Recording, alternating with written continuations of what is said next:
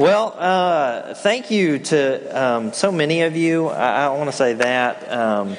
So many of you have reached out to me through text and checked on me. I had a bad car accident Thursday afternoon, and so I'm just thankful. So many of you of our church family has sent text or saw that picture on Facebook and commented, and hope that I'm feeling well. I'm making it. I'm here this morning. So it's been a foggy couple days. So we'll see how today goes. Right? We're just we're going to see how it goes. But I'm so thankful this morning to share with you and to get a chance to talk. I want to share a story with you, and maybe you've heard this before from me. It's one of those things that the longer you're in ministry, the more you forget where you've told certain stories. So maybe you've heard this story from me, maybe you haven't, I don't know. But one time in college, we used to go every so often to a friend's. I went to Lipscomb in Nashville, and we would go every so often to a friend's farm out in Murfreesboro. And we would go out there and, do guy things, break stuff, and, just get dirty and do dude stuff, right? Well, his family lived out there, and usually when we would go there, if we spent the night or if we just went out there for the morning, we would always stop by his granny's home on the way back to Nashville for Saturday afternoon lunch. And his grandma would cook like good grannies do. I mean, there'd be maybe 5 or 6 guys, his grandma, his aunts, his uncles, his parents. So 12, but she'd cook for like 50 people, right? I mean, just food after food. There'd be like 3 different meats, and I'm just like, all right, well, I'll eat as much as I can. I don't know where I'm going to put it, but I will eat it all. So one time we were over there and we were eating, and I stuffed myself full, and we get to dessert. And I'm not a huge dessert guy, but there are certain desserts that I like. So she starts to list the desserts. She says, we've got like brownies. I'm like, I'm not much of a brownie guy. She had like an apple crisp thing. I was like, I'm not in the mood for that. But then she says, I've got banana pudding. I'm like, oh yeah, banana pudding. Steve Kahn would know what I'm talking about. Banana pudding is one of my favorite desserts. So I get all excited. And this matters. I just want you to know, I make a big deal about how much I love banana pudding, like in front of her. I just make a huge deal about it. So she goes in the kitchen, and like good grannies do, she doesn't bring me like a little cup of banana pudding. She brings me like a huge, like almost mixing bowl size, like thing of banana pudding. And I'm just like, oh, this is so exciting. I'm so excited. Thank you so much. And so she gives it to me, and I get my spoon, and I'm like, yeah. And so I put it to my lips, and I'm like, uh-oh, there's something wrong. It was warm, you guys. Like, who makes warm banana pudding? I've never had warm banana pudding in my life. You make it, you put it in the refrigerator, you eat it later, okay? And my friend immediately saw on my face that there was something wrong. And I'm like, oh no, I have to eat this whole bowl full of gross, warm sludge. And so I do the best I can to kind of, put it to my mouth and eat it. But I do what like a 10-year-old does, where you just kind of smush it to one side of the bowl or plate so that when she looks at it, she thinks I ate a lot of it. And he goes, you don't like it? And I was like, it's warm and gross. And he's like, I'm sorry. So, but I told Granny it was delicious and wonderful. But, it was one of those moments where it was failed expectations, right? Failed expectations. We all know what those are.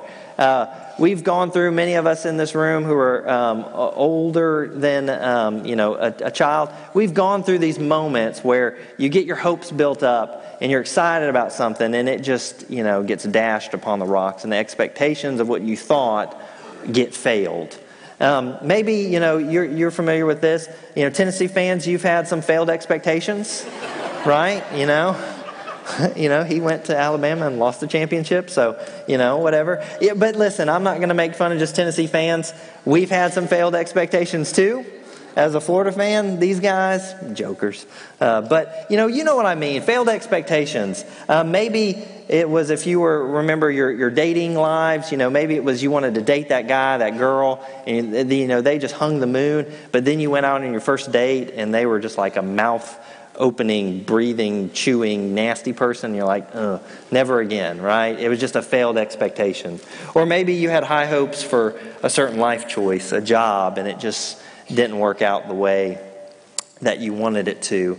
Maybe it was, you were excited about a new book or a TV show or a new movie that came out, Endgame, right? It was awesome. I'm just going to say Avengers Endgame was awesome. It lives up to the hype. No spoilers, but it was really good. But listen, all of our teens right now, they've got their life figured out, right? Our graduates that were up here, they've got it figured out. I told you where they want to go to school, what they want to do, and what they want to be with their life. But listen, those expectations, they may not live up to the hype. They may be failed, and they may fail you. I'm going to get these ugly guys off the screen. There we go. But, that's just the way life goes, right? You have these expectations, these things that we look forward to, these things that let us down, leave us feeling sad, frustrated, vulnerable. We put our emotions out there. We get our hopes up, and they get just ruined by failed expectations. And I'm sure we all have those moments more moments than we're willing to admit, because when they happen to us, when those moments happen to us, what do? We tuck them down deep inside. We don't talk about them. We just bury them deep, and then while we're trying to get to sleep at night, our brain says, hey, let's bring up that thing that you failed, or that moment that was so tough that you were so excited about, and you stay up all night thinking about it, right? Or am I just the only one? I don't think that I am.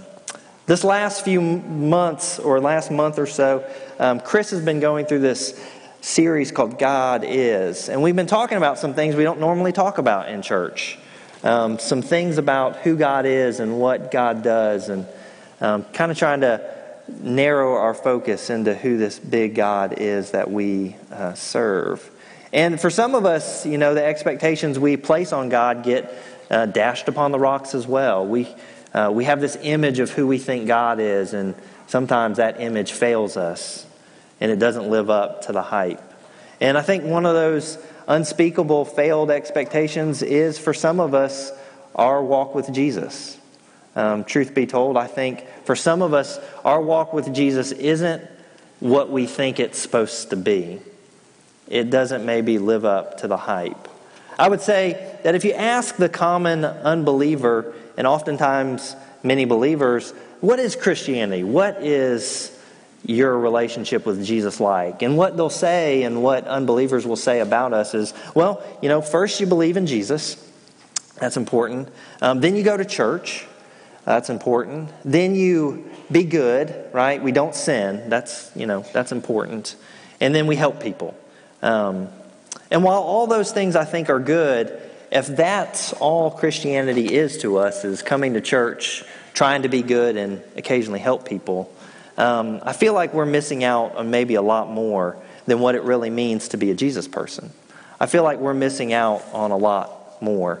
So I found some statistics that I think are rather telling about this. The Barna Group, if you're familiar with, does studies, and they take surveys, and they try to kind of put some statistics and numbers to Christianity and religion. And I found this way back in 2011, but I think it still holds true. And I've seen some stuff that more recently that speak kind of the same things that I'm talking about. And you may want to write these down, because they're not going to be on the screen, just to kind of follow along.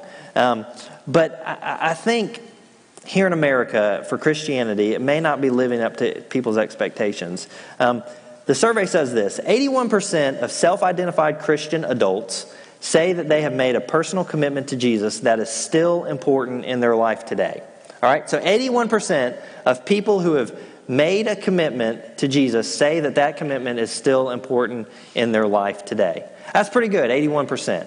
That 19%, that's the people we're trying to reach, right? To get them to still think that Jesus is important. Yet, and listen, this is where it gets crazy, less than 1 out of 5 Christians, that's about 18%, claim to be totally committed to investing in their own spiritual development. So, if you're sitting on a row with 5 people, only one of you is committed to your spiritual development. Out of 81% of people who say, Jesus is important to me, only 18% of those people are committed to spiritual development. And about the same proportion, 22%, claim to be completely dependent upon God. Now, I don't know about you, but if you claim to be a Jesus person, you kind of have to be committed totally and be totally dependent upon God, right? Isn't that kind of what Jesus says? Like, if you're going to follow me, you need to be totally dependent on God. But only 22% of Christians claim to be totally dependent upon God. So those figures help explain why a majority of self-identified Christian adults, 52% believe, and this is from the Barna Group, 52% of adult Christians believe that there is much more to the Christian life than what they have experienced. So just over half of the people in America that say that they're Christian think that Christianity isn't living up to its expectation for them. Man, that's a sobering thought. That over half of you possibly in this audience, you come to church every Sunday or Wednesday, but this whole Christian life, it's just not, man, you're asking, is it worth it? Is there more to it? And I'll be honest, I think that's a question that I've asked before. Is there more to church life? Is there more to being a Jesus person than just coming to church and trying to be good and trying to help people and say that I believe in Jesus? I think there's more to it. We're going to look at John chapter 10 today, if you would. Open your Bibles. I'm going to scale through these ugly guys. Open your Bibles to John chapter 10. Jesus has been talking here. This is shortly after Jesus has healed a blind man. And then he goes to the religious leaders, and they, give him some grief about being healed now, and they give him a hard time about it. You can read all about that in chapter 9.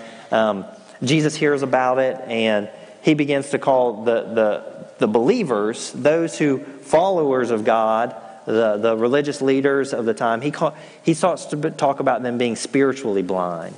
And I think maybe, according to some of these statistics, maybe some of us are spiritually blind. We're not getting what Jesus is really offering us. So he gets into chapter 10, and we're going to start there in verse 1. Very truly, I tell you, anyone who does not enter the sheepfold by the gate, but climbs in by another way is a thief and a bandit. The one who enters by the gate is the shepherd of the sheep. The gatekeeper opens the gate for him, and the sheep hear his voice. He calls his own sheep by name and leads them out. When he has brought out all his own, he goes ahead of them, and the sheep follow him because they know his voice. They will not follow a stranger, but they will run from him because they do not know the voice of strangers. Jesus used this figure of speech with them, but they did not understand what he was saying. I love that John does that. He always lets you in, John writes this many years after his time with Jesus, and he's reflecting on it, and he's thinking, man, we just did not get it. So I want to make sure that as people read this and tell this story over and over, I want them to know that we didn't get it. And so Jesus had to explain it to us some more. So continuing on. So Jesus again said to them, very truly I tell you, I am the gate for the sheep, and all who came before me, are thieves and bandits, but the sheep did not listen to them. I am the gate. Whoever is entered by me will be saved, and will come in and go out and find pasture. The thief comes only to destroy, steal, kill, and destroy. I came so that they may have life and have it to the full. Or maybe your version says more abundantly. So what is Jesus' offer here? What is this life that we get as Jesus people?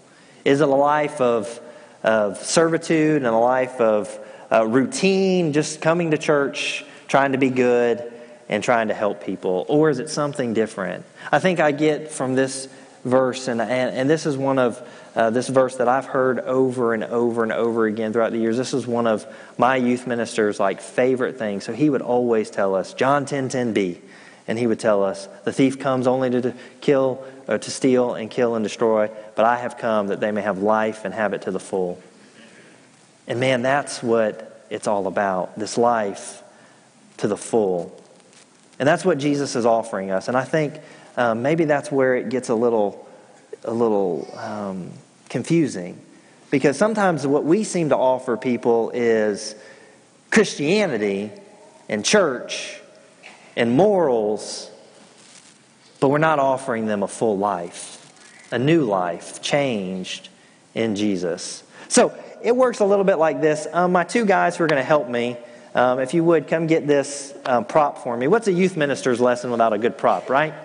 So they're going to get this prop for me because I don't need to lift it. At least I hope you will track with this, I don't know, analogy, illustration, whatever. But this is the way it works in my mind, and this is the way I try to accept. Put the big steps facing me, if you would. That would be helpful, and don't put it on the edge so I fall off if I get on it. That would be helpful as well. Open it all the way up. Thank you, guys. Now give them a round of applause. They're so helpful. Fine young gentlemen. But this is the way I think about it. I don't think it looks like the way it should. So what's going on in our experience with Christianity? Does it look like this abundant life? When you think of your life as a Christian, do you think, man, my life is full and my life is abundant and this is what it was all about? And I'm not talking about our stuff. I think sometimes we equate stuff and the things we buy and having nice houses and stuff with being a full, abundant life. But that's not what Jesus is talking about either. So I want you to remember back to the day that you accepted Jesus and you were baptized. For most of us, if not all of us, it was maybe an emotional, incredible day, right? I remember my baptism. I cried and I cried and I cried and I cried and I cried. I look all tough, but I'm really a baby. But it was just an emotional experience. And I remember being baptized and coming up out of it, and I was like, this is it. This is going to be the best life ever. But then you know what happens, right? We go home. We go to work. We fight with our spouses. We fight with our siblings. We fight with our parents. We fight with people at work. And regular life begins to set in. And the full life that we were expecting begins to kind of crumble away. And we're thought, like, Jesus, you're supposed to fix all this stuff, and it's supposed to be better, and my life's supposed to be full and abundant.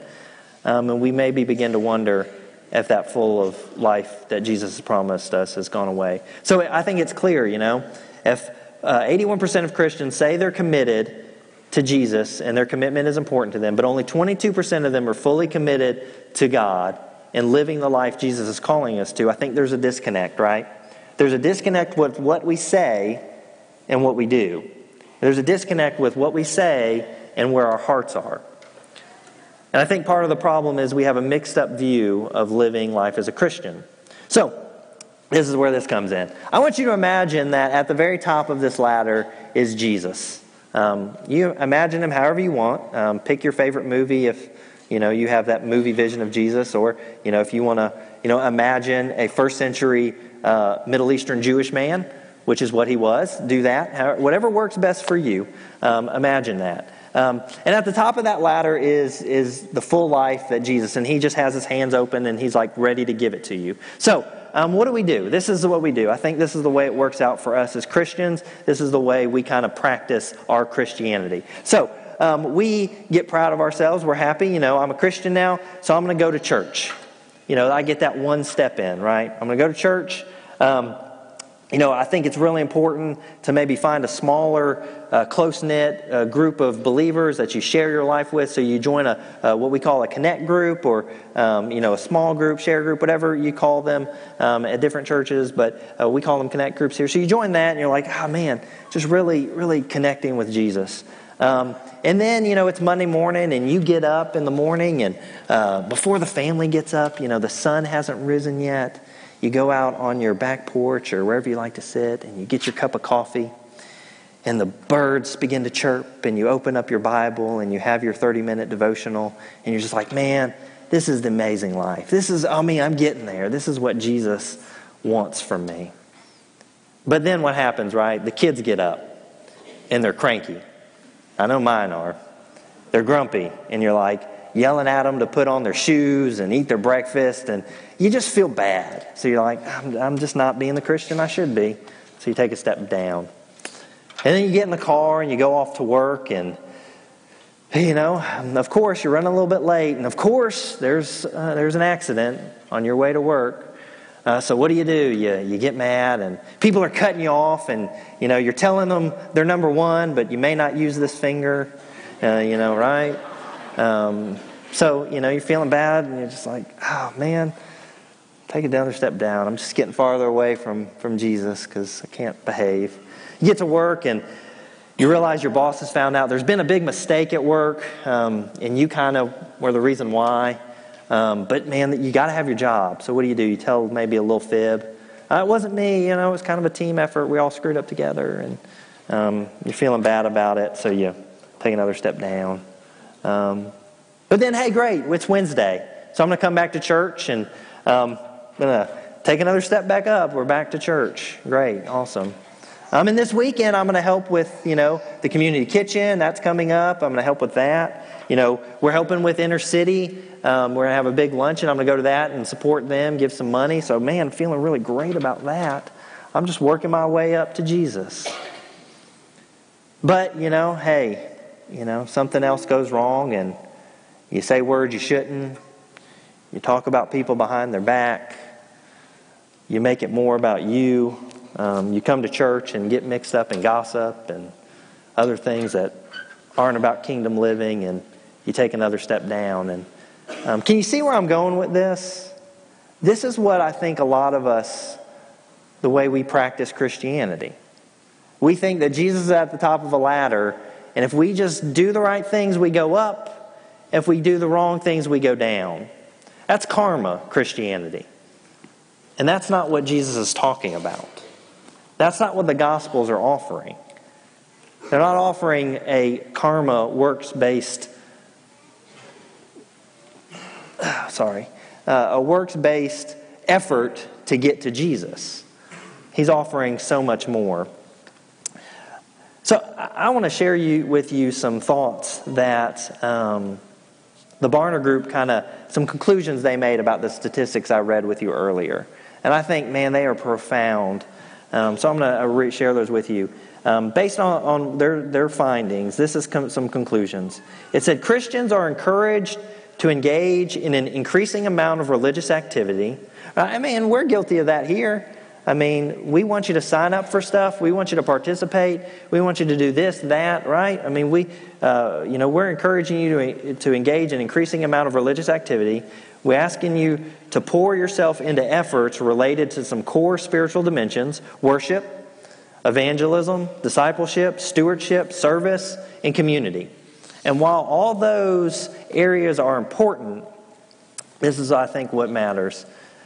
People often fail to realize that the end game of spiritual development is godly character, not worldly accomplishments. Do you get that? The end game of spiritual development is godly character, not worldly accomplishments. And I think that's maybe the problem. Is we think that these accomplishments, doing these things, are what make us Christian. And we miss out on developing godly character. While doing these things are good and they're part of our practice as believers, they are not the goal. Coming to church is not the goal. Helping people is not the goal. The goal is coming into a deeper relationship with God.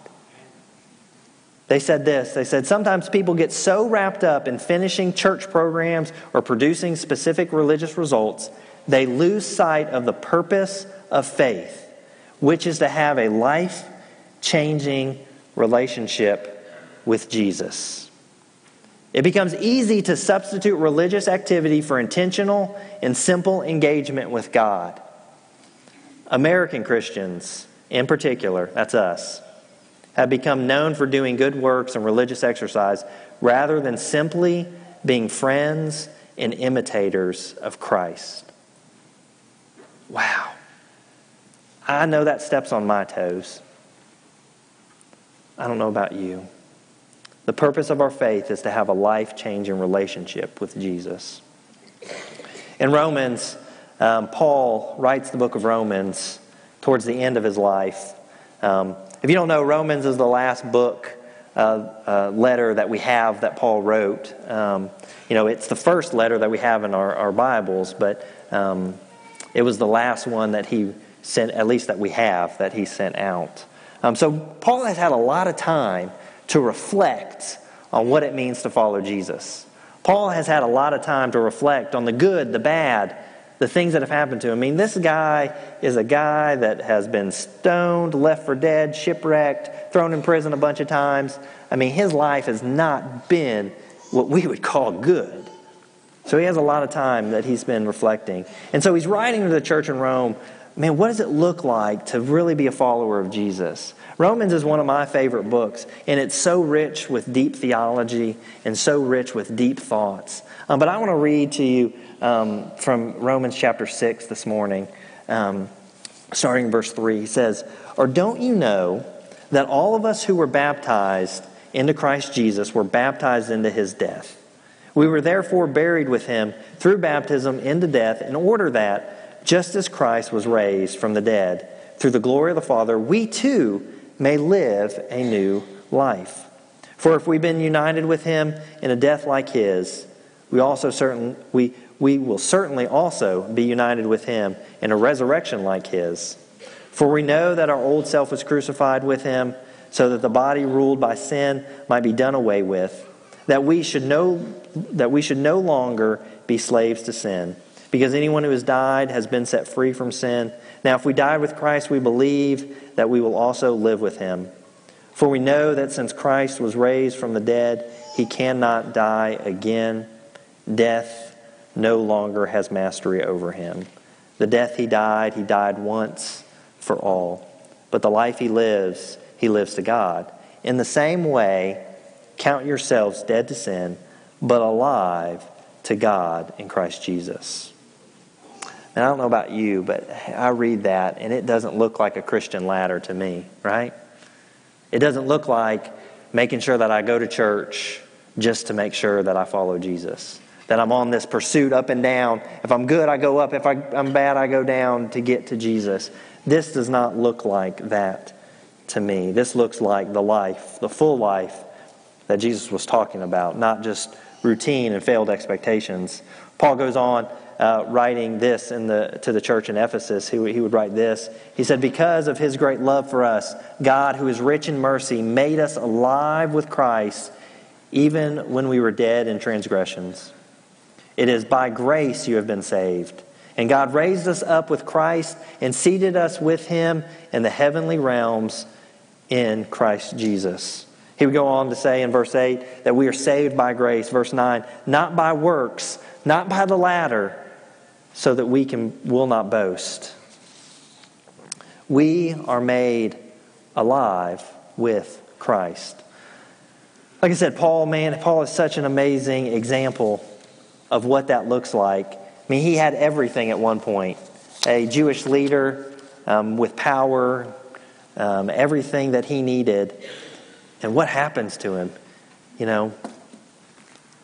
He meets Jesus, and everything changes.